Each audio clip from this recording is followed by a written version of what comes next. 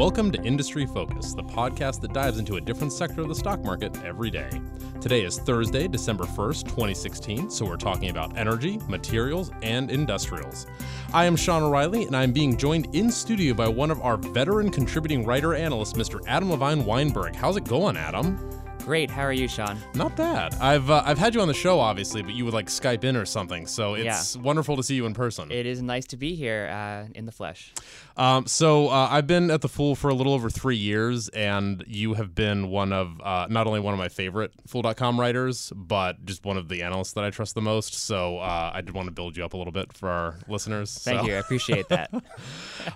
So I asked you to join me here today because I wanted to talk about the surprising investments recently made by Warren Buffett's Berkshire Hathaway in the airline industry, which confounded me to no end.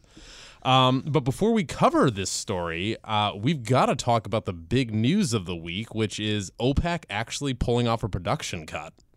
Did your jaw hit the floor? A little bit. It seemed like it was going that way, but there were a lot of questions about whether OPEC would really get to a final agreement amongst its members, especially Iraq and Iran were pushing back a lot on the idea that they would have to cut production. They were very publicly mean to each other at times. And I assume that's part of the negotiation process. It's part of the negotiation process, but you also have this problem where everybody in OPEC basically wants for OPEC to cut production. They just can't agree on who is going to do the cutting. So Iran and Iraq would love for everybody else to cut production because then they get to sell more at a higher price. The problem is when you need to cut, unless it's spread evenly, then you have certain countries, and in the past it's usually been Saudi Arabia taking a lot of the brunt of lower production. Yeah, I remember I was in high school economics class, and you're talking about like perfect competition, monopoly, all that stuff, and then my professor talked about a cartel and OPEC. I mean, it's the quintessential example. And he's like, you have every incentive to cheat. It is it doesn't make sense because it would be like, oh, if everybody just cuts production 2%, the price will double and everybody wins dollar-wise. And it is amazing to me how he was right. Yeah, I mean, that's exactly true. Now we shouldn't right now assume that the price of oil is going to double. There's several That was factors. hypothetical. I apologize. I see the point that oil prices will, all things equal, go up, but there are some factors that are going to keep it down. First, you have really high inventories out there because of the past 2 or 3 years. Yeah, we got like 550. Everybody's been pumping way too much. At least 1 million barrels per day above what the actual demand has been, and so that's just all gone into storage. And even with this production cut, it's probably going to take a couple of years to get inventories back down to a more normal level. Got it. And on top of that, if oil prices go up by 10 or especially if they go up by $20 a barrel, you're going to see a lot of activity by U.S. shale oil companies. In the past 2 years, they've been forced to cut their costs by a lot and become much more efficient. And whereas in 2013 to 2014, you'd hear people throwing out, $70 or $80 a barrel is break even. These companies, a lot of them are making money, not a lot of money, but they're making some money at $50 a barrel. So if you see prices go to 70, they're going to be back in the market in a big way. For sure. Yeah. No, those guys down in the Permian Basin, I mean, it is actually, you look at the cost curves of these companies since 2012, it is just, you kind of have to tip your hat to them. So bottom line, are you, does today's news make you interested in any oil stocks? Marginally. I think that if you're looking to get into the oil market, it's not a terrible time to start thinking about those companies. And I'd really focus on the best-in-class, lowest-cost producers because those are the ones that are going to be able to ramp up production while still actually making money as opposed to a few years ago ramping up production and not making any money. Wouldn't that be nice to actually make money? Okay, so before we move on to talking about Warren Buffett's recent investments in the airline industry, I wanted to briefly mention to our listeners that if you are interested in getting Industry Focus's list of top investing books, just email us at industryfocus@fool.com with your own favorite investing book, and we will respond with our full list of the best books to improve your investing chops. All right, so Adam, this is a slightly older story than I would prefer. We had the holidays and everything, but I immediately messaged you on Slack when this news hit the wires. Yes. Berkshire Hathaway owns shares in of the 4 largest airlines. That's right. So, I recently turned 30, I'm sorry to say. And I've been to all reading, of us. Yeah, it happens to the best of us. I've been reading about Warren Buffett and just investing for half my life now. I wander in the library and I see these books, Warren Buffett Way and all that stuff. And all of them talked about Buffett doesn't invest in airlines. He's done it before. He gets burned. He did the preferred shares in U.S. Airways. I mean, he always gets burned, and it's just a quintessential example of a Buffett mistake in that it's a commodity business. Yeah. And then this hits the wires, and I'm just like, I give up. I'm done. I'm just gonna go quit and live on an island. Like, what did you think? Like, give us some context. What's going on here? Yeah, so I'd say that this news was much more surprising to me than the OPEC production cut. Boom, yeah. Because Warren Buffett really has, for a good 20 years now, warned off investors at every opportunity from airline stocks. And even when airlines have been profitable, he said, forget it, they're not sustainable businesses. I mean, what's that quote? Stay He's away. like, had a capitalist that wanted to make money been at Kitty Hawk with Wilbur and Orville Wright, would he have would have shot them down. Like, would have shot down the plane to stop the airlines from that's from that's kind of harsh, but man, it's harsh. But what he was saying was basically investors have found this allure in airline stocks for decades, and they've poured billions and billions and billions of dollars into the industry. And that's just in money that's been lost, not money that's been invested. If you look over the whole history of the airline industry, it has been unprofitable. Yeah. And that's you're talking after about the decades. 90-year history, obviously. Yeah, that's decades and decades. So it's not a bad industry cycle. It's just that's been the business for history. So it was definitely surprising to see Berkshire Hathaway buy these airline stocks. Now, it's important to recognize that at this point, Berkshire is a really big conglomerate. Buffett does not control all of the investing. He's got 2 lieutenants who invest most of the sort of excess money that Berkshire Hathaway has. And so it's most likely that one of those 2 guys bought the first 3 airline stocks. What's the position sizes of these things? So it's not that big. In total, the investment seems to be under $1 billion. Yeah. So that's a lot of money for you and I, but for Berkshire Hathaway, that's what do you mean, that's Adam? small change. What are you saying? So the first investments were in American Airlines, which is the largest position, and then Delta Airlines and United Continental, and those are the 3 biggest carriers. It's the remains of the legacy airline business, and those were probably not made by Buffett himself. Now, according to Buffett, at least, he was at a conference or something, and Herb Kelleher, who's the founder of Southwest Airlines, was there, and they're old friends, so they got to talking, and Buffett got back. Kind of felt bad that they'd invested in 3 of the 4 and not Southwest Airlines. So he was like, let's buy some Southwest Airlines too. Is that what Buffett's doing? Has he been doing this for the last 50 years and I just don't know it? Hopefully not. Is that what he's been doing and he's just been really lucky? I just think it would, in this case, it was a small amount of money, and he felt like if his guys thought that the other 3 were good investments, he figured, why not Southwest as well? So, really quick side note, I want to get your thoughts. I'm sure you're aware that another brilliant investment manager, David Tepper, he runs Appaloosa Management. He's personally worth $10 or $11 billion. Not bad. He made a bunch of money buying the airlines in. It was right after the Great Recession, but he it wasn't was really immediately. early. He was like 2010 or something. About. He made like 2.5, 3 times as money on American at least, and. I wanted to know what you thought about that, and then, why is Buffett late to the game on this? Like, what's going on? Yeah, so I think that Buffett obviously was late to the game because he had this long-standing position. We'll call it bias. For now. All right, let's call it a bias. Against airlines. He'd said several years ago. I'll get the quote here. This is from the 2007 Berkshire Hathaway investor letter. He said, "The worst sort of business is one that grows rapidly, requires significant capital to engender the growth, and then earns little or no money. Think airlines." Oh man! And so he just saw these businesses as constantly wanting to grow, growing so fast that they need to buy lots of planes. Planes cost tens of millions of dollars. In some cases over $100 million a piece. And then after they spent all this money to get started, they wouldn't actually make money in the You're long subject run. to the vagaries of ticket prices, which I mean, Lord only OPEC, knows what. you know, for that Or matter. OPEC, yeah, or Right, yeah, that- actually. it's demand, it's oil prices, it's whether you have labor troubles.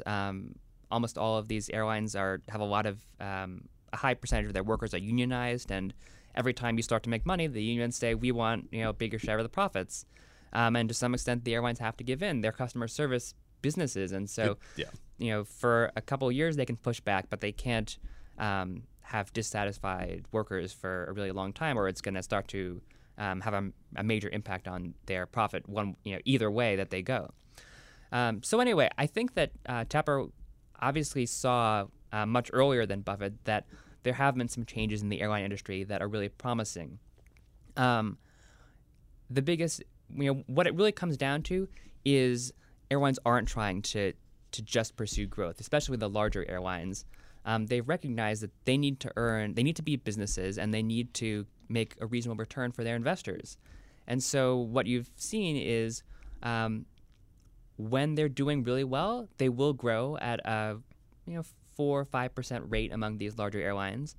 As soon as their profits start to take a hit, they pull back on capacity. And so you've seen right now, during the second half of 2016, airline profits are starting to pull back a bit. And most airlines have already announced that for 2017, they're going to grow 1%, grow 2%. And so that slower growth means you don't need to spend as much money on new planes. So for our listeners, when you say growth, do you mean expanding routes? Do you mean buying new planes, CapEx? What did you mean? All right. That's a good point. By growth, I mean capacity growth. So the main seats. It's seats, and it's also distance, right? So sending one seat from New York to Beijing, obviously a lot more capacity than sending one seat from New York to Miami. This is an important airline industry term, like with restaurants. Same store sales growth is exactly okay. There we go. Yeah. So in terms of this capacity growth, the term, that sort of technical term, is available seat miles, but it's basically how insert eye roll. Yeah. How many miles do you send each seat, and then add that up across all the seats in your fleet, and so you have about a 2% growth rate or less for the three biggest airlines, American, Delta, and United, and those are stocks that Tepper, I believe, has invested in the past, made a lot of money there, and that's where Buffett's lieutenants made their first investments during the third quarter. So with that slower growth, you have a better ability to keep fares high enough that you can earn double-digit margins or pretty close to it, which is something that the airline industry never really did, looking back into previous cycles. With everything you've been saying, they're finally realizing that they need to make money. Is the airline industry, after 80, 90 years, finally realizing, is it finally maturing? Like, what does this mean? Yeah, I think it is maturing. Certainly, a lot of the problem that you saw back in the 90s and 2000s was that the U.S. airline industry was regulated up until the late 70s. And so you had, after 1978, all of these airlines, which previously had the fares had been set by the government, essentially. Their costs were really high. They didn't have to compete on cost. And so they didn't.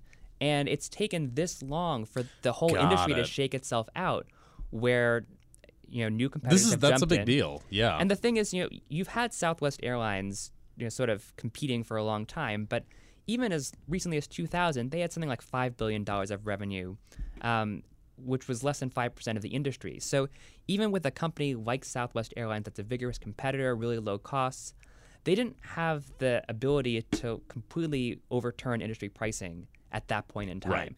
Now you have enough of these smaller airlines. You've got, in addition to Southwest, you have the ultra low-cost carriers like Spirit Airlines and Frontier Airlines. You've got people in the middle like JetBlue or Virgin America. With all of these companies, they've forced the legacy carriers to get their costs to a point where they're not at parity, but they have a reasonable cost structure where they can make money year in and year out. Got it. So really quick, do any of the smaller carriers charge money for oxygen? Not yet. Not yet? Okay. We'll find out. So talk to me about valuations and just I'm a return on capital equity guy. Like, talk to me about that stuff. Okay. So in the past few years, you've seen a lot of focus in the airline industry on return on invested capital as a key metric that airlines should be thinking about. And all of the airlines, they have different targets, they have different definitions of return on invested capital, but they're basically attempting to keep that at about 15%, which is like a really strong number and something that you'd never had seen before in the airline industry. And so far, so far so good. They've basically managed to do that across most of the major airlines for several years running. Yeah, I've always been amazed because I'll occasionally check in on Southwest because I'm a regular customer. Southwest Airlines, if you're listening, I love you. What is it? Love. It's good to be loved. Something is there. Anyway, but I'm always like, wow, they actually make money. Like, and it's just because I have that bias of reading about Buffett for 15 years. I'm just like, what is this free cash flow? Like, what's going on?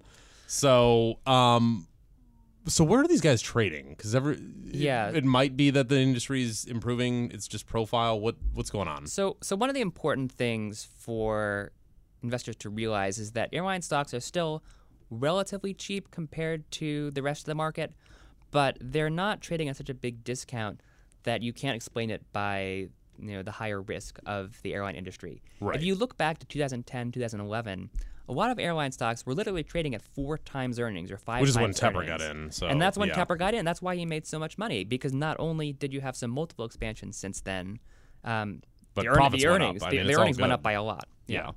And some of that was related to oil prices falling in 2014 and 2015, but it wasn't all just oil.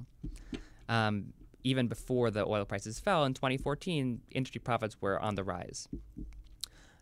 Right now, if you look at American Airlines and United Continental, 2 of the stocks that Berkshire Hathaway bought, they're trading for 10 or 11 times forward earnings. So it's less than the market, but not a lot less. Delta is a little bit under that. Southwest is a little bit above that. But that's after huge rallies in the past few months.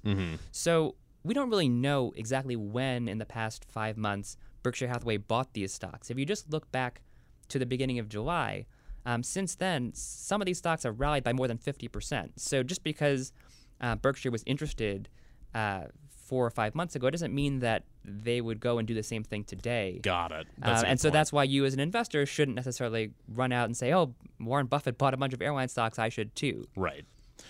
So really quick,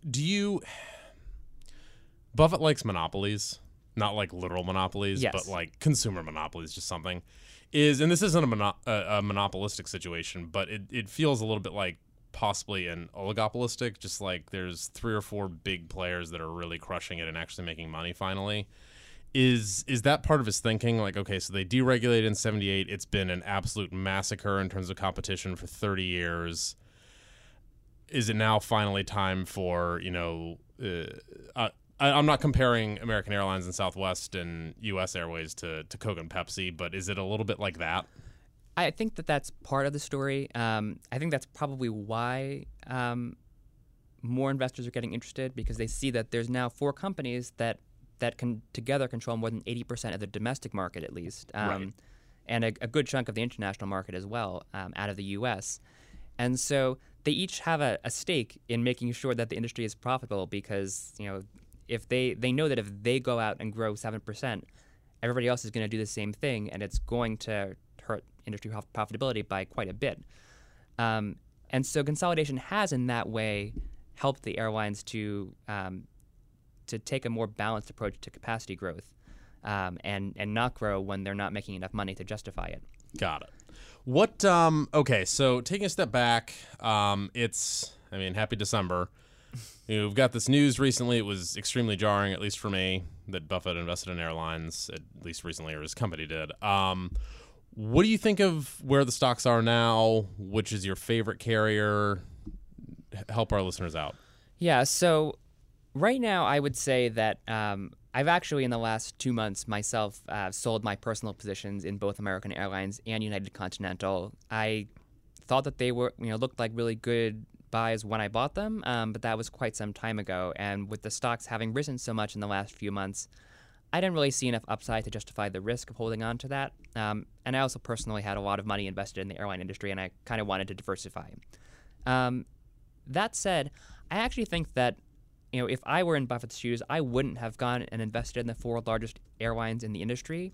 I think that some of the smaller carriers out there actually have better prospects for investors right now. If you look at companies like Spirit Airlines and JetBlue, they are trading for very similar earnings multiples compared to these much larger companies, but they have, due to their smaller size, vastly more growth potential.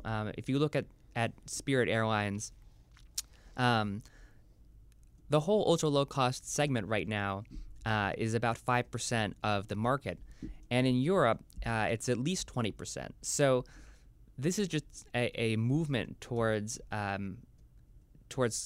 cheaper fares, more fees for add-ons that has really succeeded in other places, and it's just getting started in the United States. And so that's a company that has a huge runway for growth.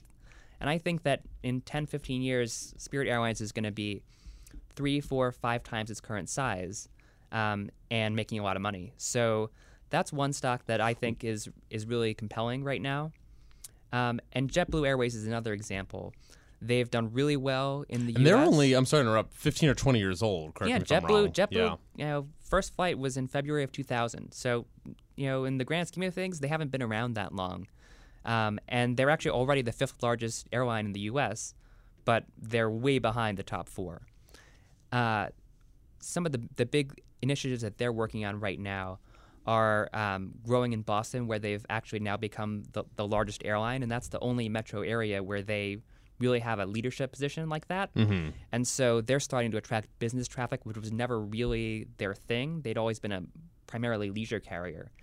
And they've been moving even further into the business market with their new Mint product, which came out a couple years ago. And this is a new aircraft configuration that they're using just on transcontinental flights, mostly out of New York and Boston right now. But they're also going to be adding some other cities. And they've found that fares, on average, go up about 20% when they put these planes on their new route, because the 16 seats in the front they've converted into fully flat beds that are like 6.5 feet long. And so you've got business travelers who would never fly JetBlue for a transcontinental flight because they want more space like you could get on some other airlines. And now that JetBlue is offering this at a lower cost, they're having huge success, and they see a lot of room for growth in that market over the next 3-4 years. So JetBlue is having a lot of success with letting people flying the red eye to sleep. Yeah. And this even is popular during the daytime. People just want more space if they can get it at a reasonable price. It's certainly not as cheap as your typical ticket, but some of these, they're going for as little as $600 one way, which, when sometimes you could pay $300 or $400 for a coach seat. Yeah. That's a pretty good deal to get that much space, and you get great meals and top-notch service. For sure. Well, Adam, thank you for your thoughts.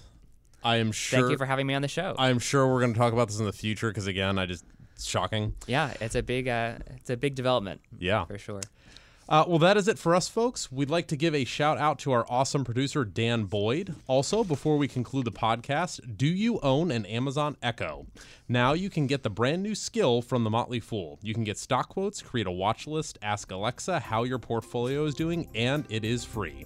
For more details, include a demo of how it works. Just go to www.fool.com/Alexa. Lastly, once again, thanks to my guest, Adam Levine Weinberg, for joining us today. And as always, people in this program may have interest in the stocks they talk about, and the Motley Fool may have formal recommendations for or against those stocks, so don't buy or sell anything based solely on what you hear on this program. For Adam Levine Weinberg, I'm Sean O'Reilly. Thanks for listening, and Fool on.